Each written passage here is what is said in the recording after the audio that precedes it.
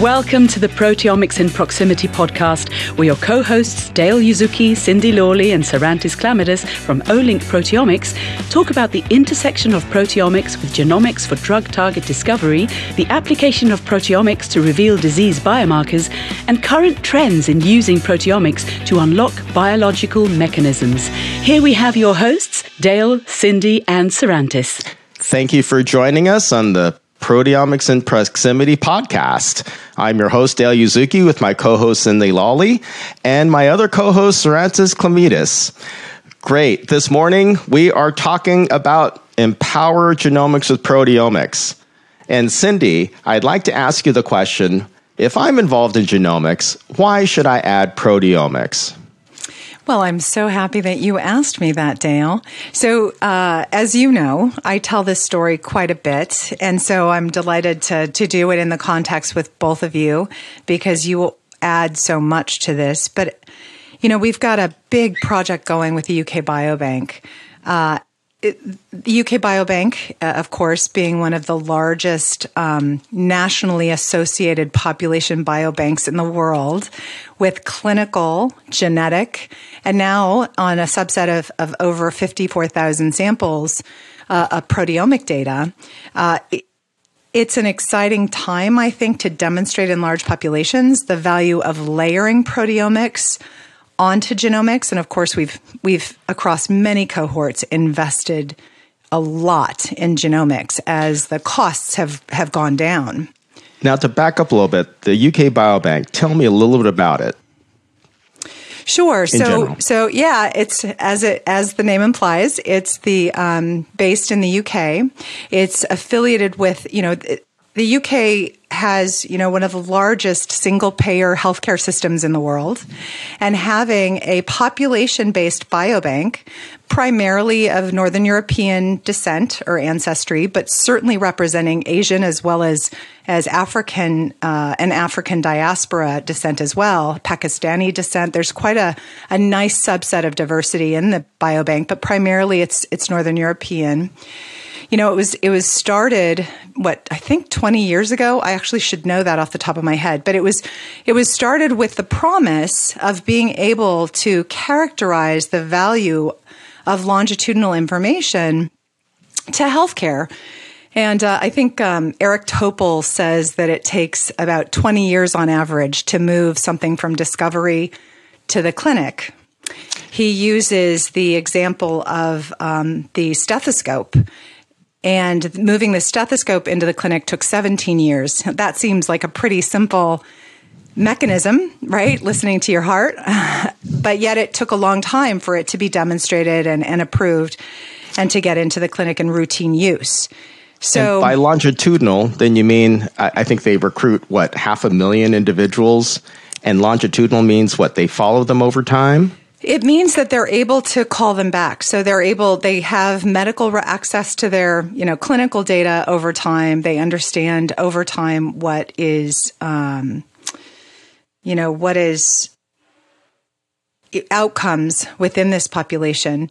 And I think that's incredibly valuable. That consenting has changed over time. So the ability to actually call back wasn't initially in many of these biobanks, right? And so I think of FinGen as one of those, another biobank that's based in Finland, a population health biobank as well.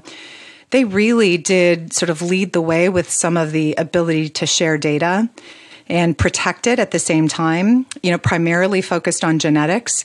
And I would say UK Biobank as well has led the way in these abilities to work with both private and public partnerships. So being able to work with pharma, and in this case with the proteomic data, this initial set of proteomic data that was initially started with 10 pharma partners. The model was interestingly based upon the Exome Sequencing Consortium.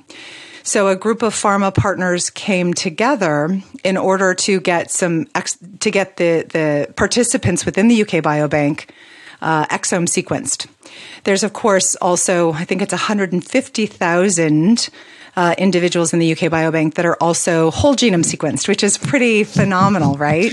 That's a huge number.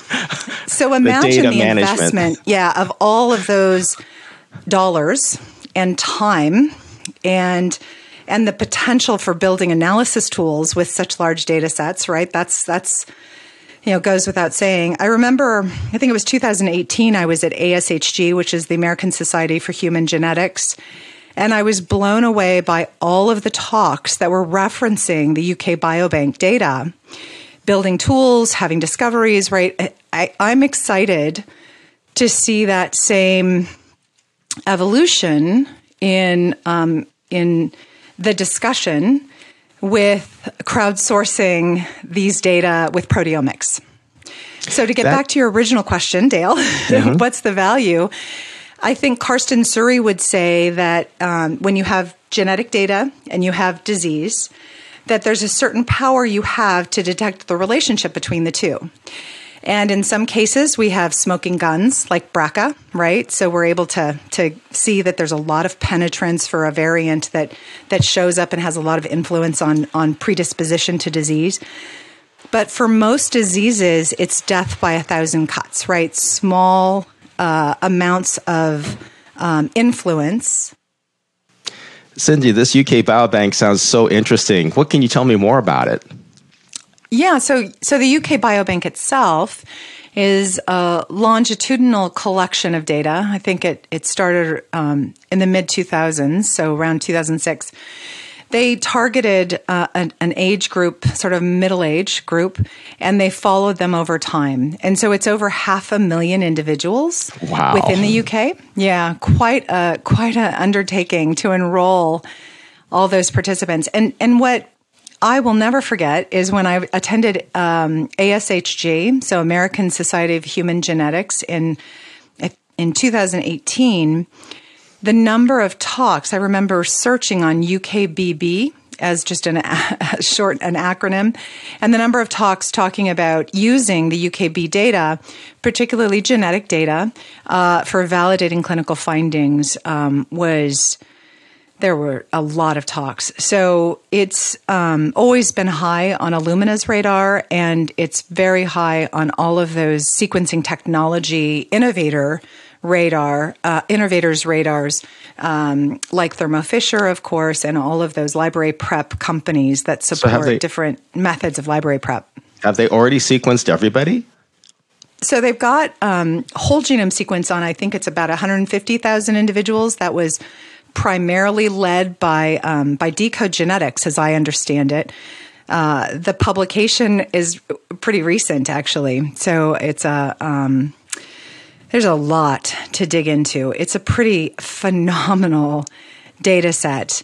The bulk of the sequencing for most samples, I believe, is exome sequencing. That's my understanding. So I think it's over 450,000 individuals. So I think for some, they've got both. And since it's a single payer system with the electronic records of NHS, that means they can drill down into exactly their whole exome sequence and whatever condition that they may have. And this is an ongoing thing. Is that right? Cancer, diabetes. That's right. And the ability to actually return results to those patients, I think, has evolved over time, right? Because that costs money to set expectations, make sure that we're communicating in a way that's best practices. So I think that the UK Biobank has spearheaded a lot of our understanding about best practices there as well. And go ahead. Oh, I was just going to say, so back to your original question about what's the value of layering proteomics onto genomics, this is a great example where an enormous amount of investment has gone into collecting genetic information for this very valuable population, with advances in, diagnostics, in guiding cancer treatments, right? A lot of these advances have made it to the clinic already, which is pretty phenomenal. And that's been driven, globally. It's exciting. Where proteomics fits in, or the way that I think of it, I had a conversation with Karsten Suhre, who's at Weill Cornell in Qatar and in New York.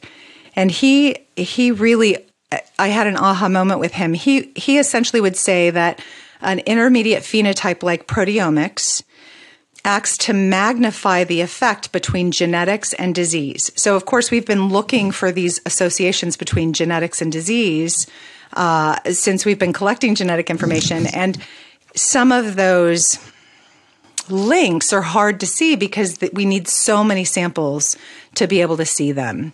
And so as we've increased the numbers of samples, like in the UK Biobank, we're able to make these associations more clearly.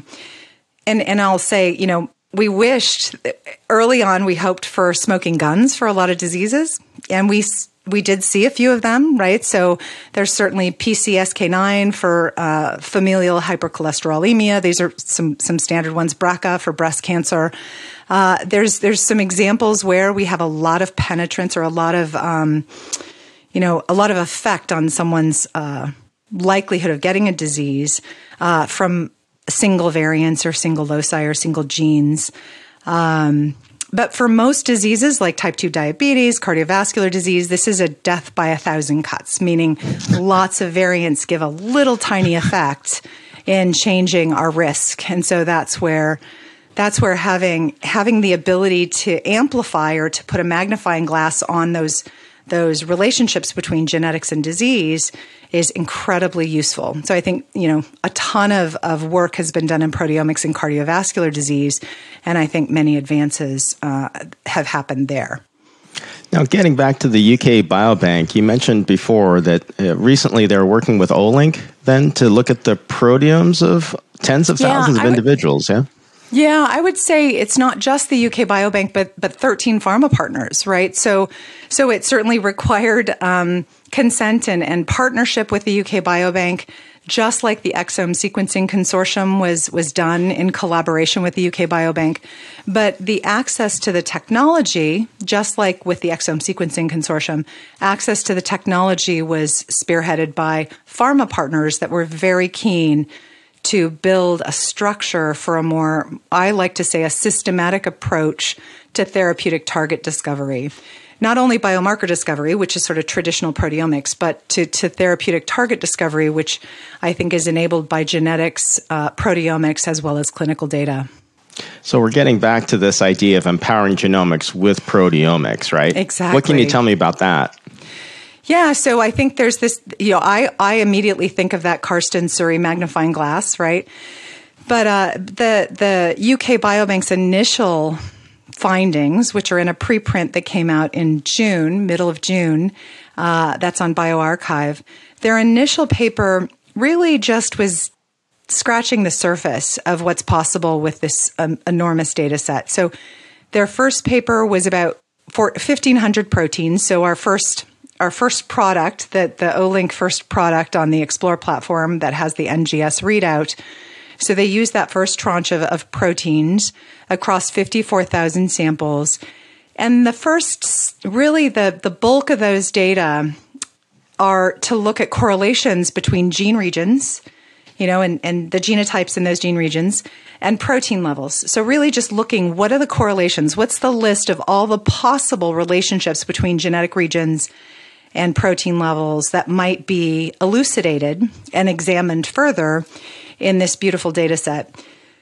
What I would, and I'll speculate on what I think they're going to be doing next, and what my guess is that they're very deep into doing this within these companies, is to then do Mendelian randomization, which is a statistical approach to kind of determine which of these relationships, which of these correlations between gene regions and protein levels, when you bring in the clinical data on disease, which of these hold up as being unlikely to be happening by chance alone. So now you sort of have the ones that are likely just, coincidence. I mean, they might still be important, but let's just, I think pharma would like to have 10 great targets over 400 unsure targets, because that's a lot of rabbit holes to go down. So if they can narrow it down, then I think there's a lot of excitement around being able to have some quick wins with proteomics, genomics, and clinical data. Well, to back up just a little bit, you're talking about Mendelian randomization. You're talking about genomic data in terms of a whole exome of 10,000 people or 50,000 people. And now you're talking about 1,500 proteins. Can you walk me through that a little bit?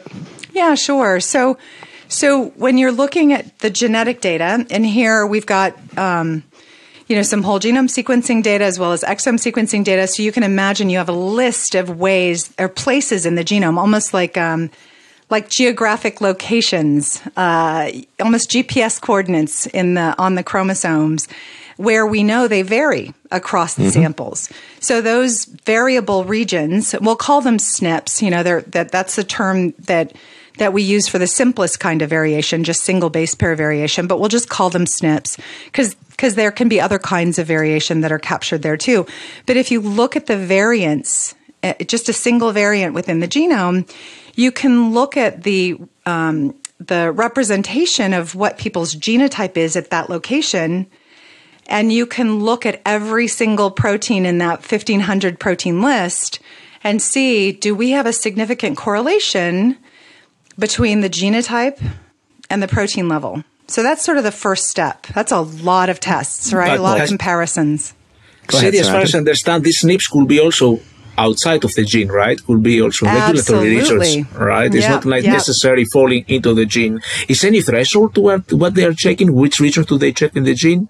Yeah, so there's both a statistical threshold that they accept as a standard, but also when you're doing so many tests, you have to correct for multiple tests, right? Because the more tests you do, you're increasing your chances of seeing a false positive. So adjusting for that is something that, we go through peer review to make sure we have best practices and agreement on. I mean, these statistical associations are massive. I mean, in a given single individual's whole genome, you're looking at maybe 4 million SNPs, right? So you have 4 million SNPs, and then you've got 1,500 proteins you're associating those with, if I understand you correctly. Yeah. And then you multiply this times what they did, 54,000 individuals? They did 54,000 individuals. So, I mean...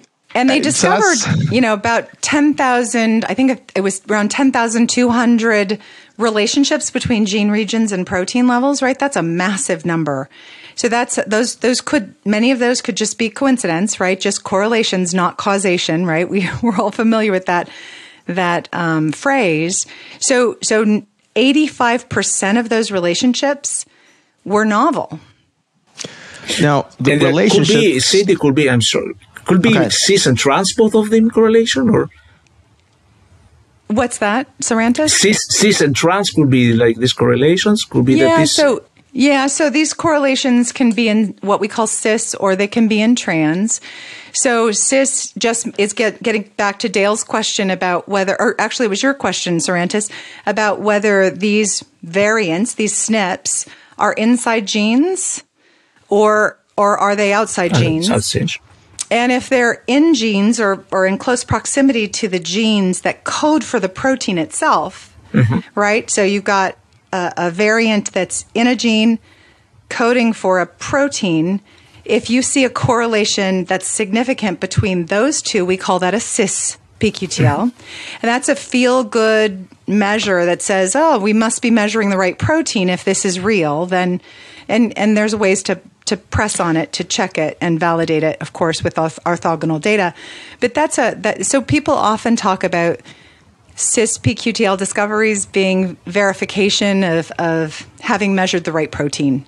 Because, of course, our assay is not a mass spec method. We're using antibodies as hooks. We're using 2 antibodies as a hook to hook a protein out of solution. And we have little single-stranded oligos attached to them, so those oligos can then hybridize. We can extend and amplify that up just like any old library prep for sequencing. And then we count those oligos as a proxy for the original level of the proteins in the sample. And so when you're doing an affinity method, right, a hooking method to pull it out, not only is it great for low abundant proteins, that's one of the things we add value to with mass spec folks. They like us because they can look at areas of the proteome they couldn't see easily with mass spec without tons of sample and a lot of control of variability. So it's a nice method from that perspective. But it's a little bit indirect because we're pulling out the protein and converting it to a DNA signal. So making sure we have a way to normalize those data and just like with mass spec and any proteomics experiment, to manage variability from batch to batch. These are important aspects that proteomics scientists are much better prepared to describe or explain than I am. But I have come to appreciate it. Now, Cindy, something that you touched upon, right, was the sort of drug discovery dimension of this. But even before we go in that direction, you also mentioned something in terms of SNPs and genes. The majority of GWAS, thousands, right? 3,500 GWAS studies, or many. Oftentimes, these SNPs that are associated with risk often are gene deserts, or they're in, right? There's no function. That's right. What can you comment on that, right? So these PQTLs, right, are SNPs, but aren't they just random, so to speak, random places in the genome? Yeah, so good question. So I'm going to reference a paper by Lasse Fulkerson and Anders Mallerstig. Now, the two of them, along with collaborators, there's a long list of authors that I won't list. Brilliant, obviously, across multiple cohorts. Their milestone paper within a study called the SCALLOP study, which is really a cohort of cohorts. They were doing what the UK Biobank wants to do. This is me putting words in the UK Biobank's mouth, but I think that the Fulkerson et al. Milestone publication is a powerful precursor to what the UK Biobank has the possibility to do. In Fulkerson et al., they looked at just 90 proteins. I say just, although at the time in 2020 that was a lot of multiplex proteins, of course. They looked at primarily cardiovascular, what we broadly categorize as cardiovascular proteins, and they did the same kind of study. So on 30,000 samples, they looked at 90 proteins with genetic, clinical, and proteomic data. They did the correlations, just like the UK Biobank has done in their preprint. The 90 proteins resulted in 450, a little over 450 PQTLs. Some of those are cis PQTLs, as Sarantis hints on, right? So 88% of the proteins had cis PQTLs identified there. That's, like I said, a feel-good method to, or something we can kind of point to say this looks like it's, increasing our confidence that we're measuring the right protein, although there are good biological reasons why you might not see a cis PQTL. But the remaining trans PQTLs were essentially discovery of trans PQTLs is incredibly important to understand protein-protein interactions. So I may have taken a bit of a meandering way to get back to your question, Dale, about these relationships, but trans PQTLs and figuring out where those are coding, what proteins are they coding for, what gene regions are they associated with, it's not a trivial matter. And so I've had discussions with Lasse as well as Anders around this this challenge. And so just to define trans PQTL, so as a reminder, cis PQTLs are where you have the gene variant is either in or near the gene that codes for the protein that you're measuring. So the relationship between them, the correlation is between the gene region and the protein itself. That's a cis PQTL. So say you have a particular protein you're measuring, we'll say TNF alpha or alpha TNF, and the SNP then that codes for alpha TNF is in the same chromosome within, I don't know, a million base pairs. A million base pairs. Okay, yeah, so you're in the general region. That's and right. So there could be those million base pairs, a lot of other genes, but nonetheless, right? True. You're saying that particular SNP was controlling alpha TNF. It suggests that. Okay. I think they might not. Yeah, they may not say it quite so strongly, simply because there's, it's association. Exactly. It's a statistical calculation. Got it. And so with a trans pQTL, what that is you've got a variant. You might have a gene coding for a protein, and that gene might be on chromosome 9. But you might have the pQTL on chromosome 19. You might have it on a completely different chromosome, a correlation with that same protein.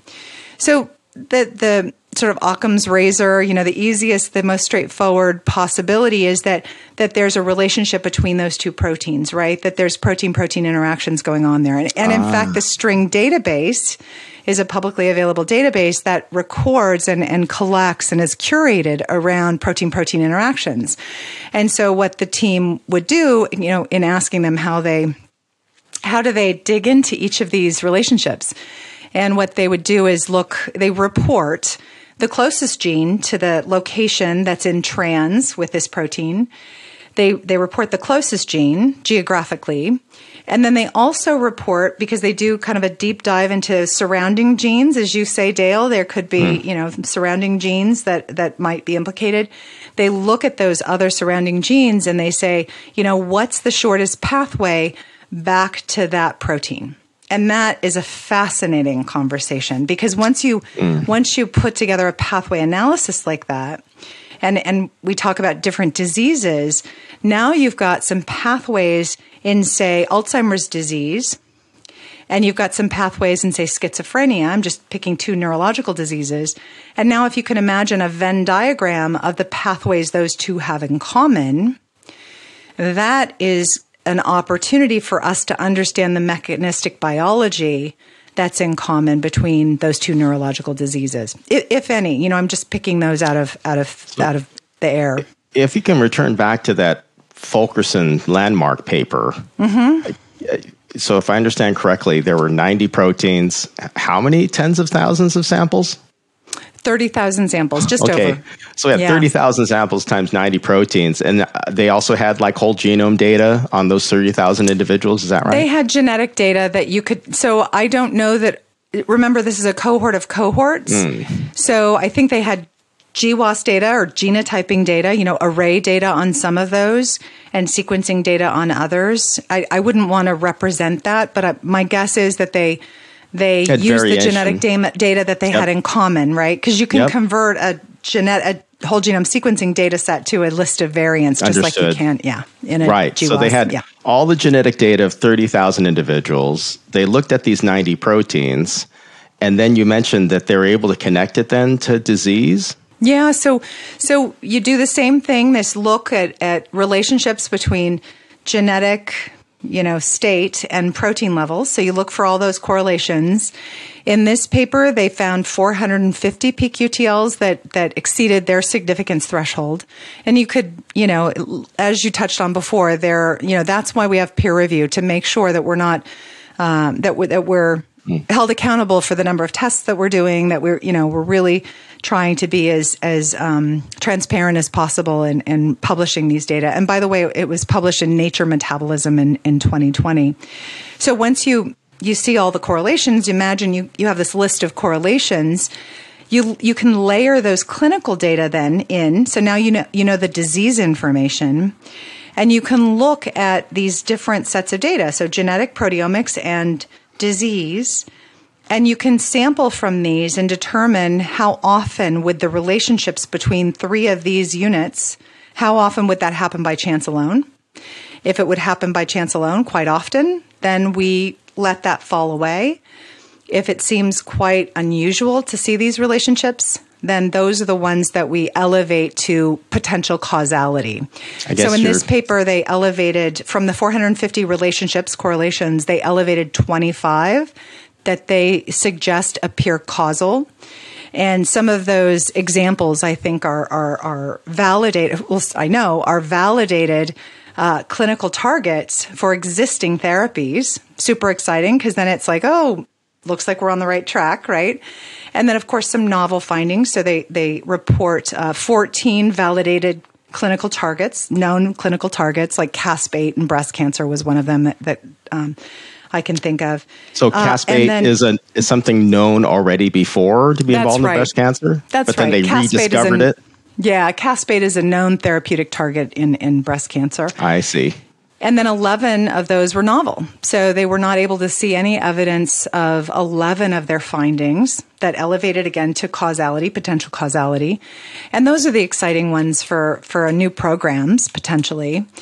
And then 18, they reported 18 potential repurposing opportunities. So that's super exciting to me, because if you've got an existing drug for one indication, say tocilizumab for rheumatoid arthritis, and you have the possibility of then using that in a different indication, that would be a repurposing opportunity. So, for example, in eczema. I guess it doesn't make sense to think about using an anti-rheumatoid arthritis drug, right, that's on market to treat eczema. That just, I mean, why eczema? There's one in clinical trials. I mean, coming back to the cohorts, Cindy, I think also the fact that these cohorts, they are from difficult geographical places, increase the possibility to eliminate, for example, biases on SNPs, right? Did you have any discussion with authors about that? Do they ever consider that a geographical bias may influence their data?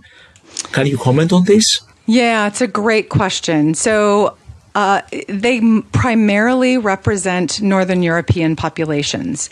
There was some representation of Asian populations in there, but not a lot.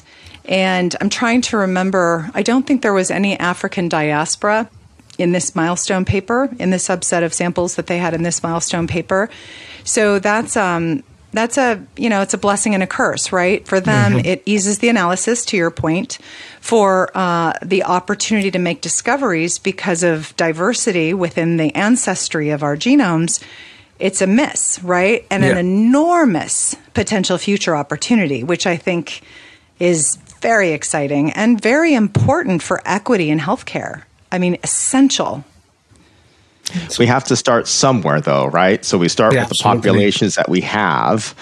It's fascinating thinking about the 90 proteins, all the different things it discovered, right? These 25 drug targets that explains why the pharma interest in the UK Biobank.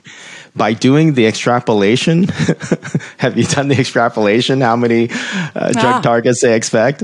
Yeah, so if this... it's around 5.5% of the pQTLs discovered in Fulkerson et al. Converted to, potentially causal. Interesting. So if we applied that same percentage, which is lofty, right? It's a lot of proteins, and these 90 in Fulkerson et al. Were pretty well studied, considering across 30,000 samples. So, I would expect maybe 4.5% to maybe 5% converting in this initial set of proteins. I think just to be a little conservative, not trying to be too bullish. But even with that, we're talking about potentially listing off causal markers to examine, to investigate potentially causal markers of, around 500. So that's 500 potential drug targets. Potential therapeutic targets, that's right. And to be fair, some of these might show up as potential therapeutic targets that would never be considered if they're in signaling pathways, for example. So it's up to pharma and certainly people that are more versed in clinical trials and potential pathways for these and implications of side effects to then upscore and downscore these. But the exciting aspect of this is to have a systematic approach by which to do that, to actually make that list of 500 and then upscore some and start programs, because we like to say that clinical trials are twice as likely to be successful if you go into that trial with genetic information. That's certainly, been published, and we like to say that.